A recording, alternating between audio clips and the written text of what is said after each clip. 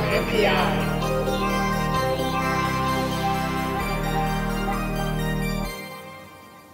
Okay, this week's Eye on NPI brought to you by DigiKey and Ada Fruitis from CNK. Lady Ada, what is this week's Eye on NPI? This week's Eye on NPI is for the CNK ENC optical rotary encoder. I always love to show people how to make their products more reliable. One of the things about doing maker electronics is like I get to work with a lot of low-cost components, but that makes me very well aware of what the limitations are of low-cost components and when you want to step it up and use something a little nicer. So this week's product is a very beautiful photo of the optical encoder with a little JST-SH connector as well. So this is a rotary encoder. There's, I think, a 16 and a 24 pulse per rotation version, and they use an optical sensor inside instead of a mechanical sensor.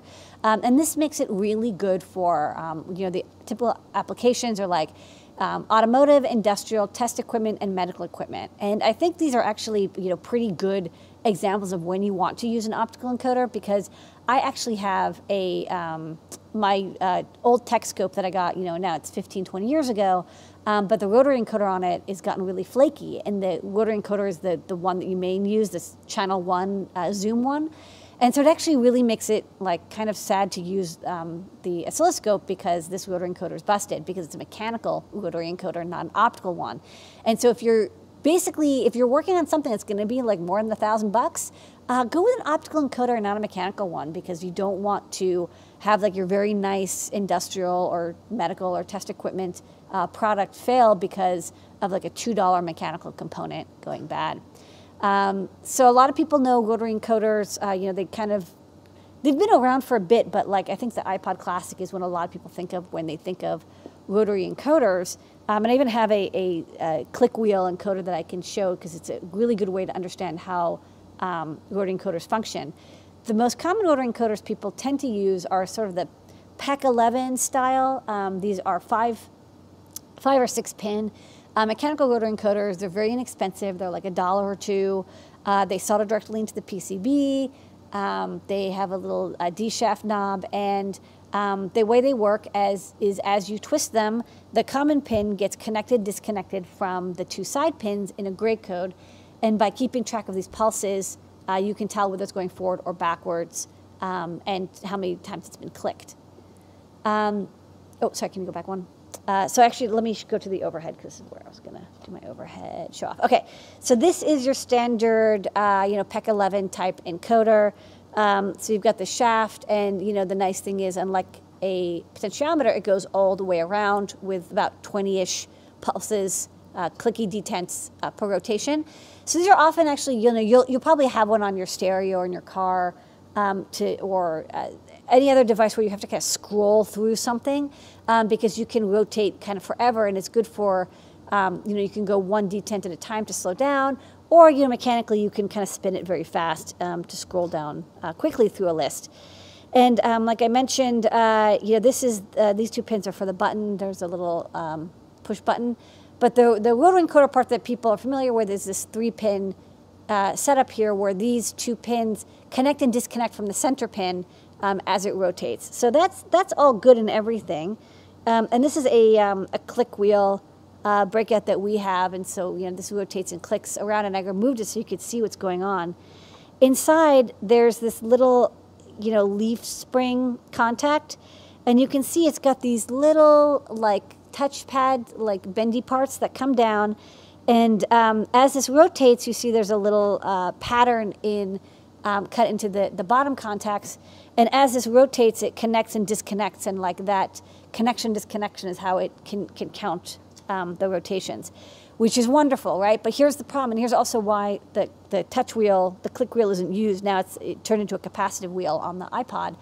Is these little copper contacts, you know, they're rated for, you know, let's say they're really good quality. They're rated for, oh, you know, 500,000, maybe 1 million, contacts. That's a lot for a button. You don't usually press a button that many times, but it's really easy to spin a rotary encoder around a lot, and every time you rotate it, that's 24 times 2 contacts, so it's like 50 contact rotations.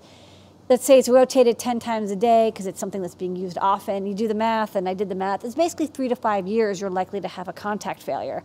And again, it's a downer, especially if it's a solder in type, because to rework these is a real pain. Like, you have to desolder, and it's not easy. This one even had a mechanical tabs that I removed to make this breadboard friendly. But it's like, it's a rework job. It's not something that you can use or service. It's not even a service center job. You have to usually send it to an expert who can desolder and repair, which is why I've been waiting around to fix my the rotary encoder of my oscilloscope.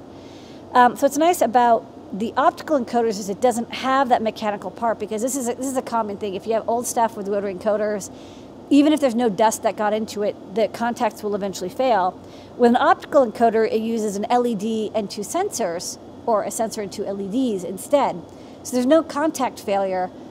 So they're much, much more durable. Like, you don't have to worry about 50,000, 100,000 rotations. I mean, it's going to wear out like the mechanical bumps before anything electrical fails inside. And in addition, this has a user replaceable, or at least service center replaceable JST SH component. You can plug it in and unplug it very easily to swap out the component, which is what this part is. So just be aware you'll need to get a separate cable for this to plug it in. They suggest, this is the part number, and DigiKey has the cable in stock. You can get the cable, and then you can have it plug into your setup. So these are very nice. They're not going to fail on you after a couple years.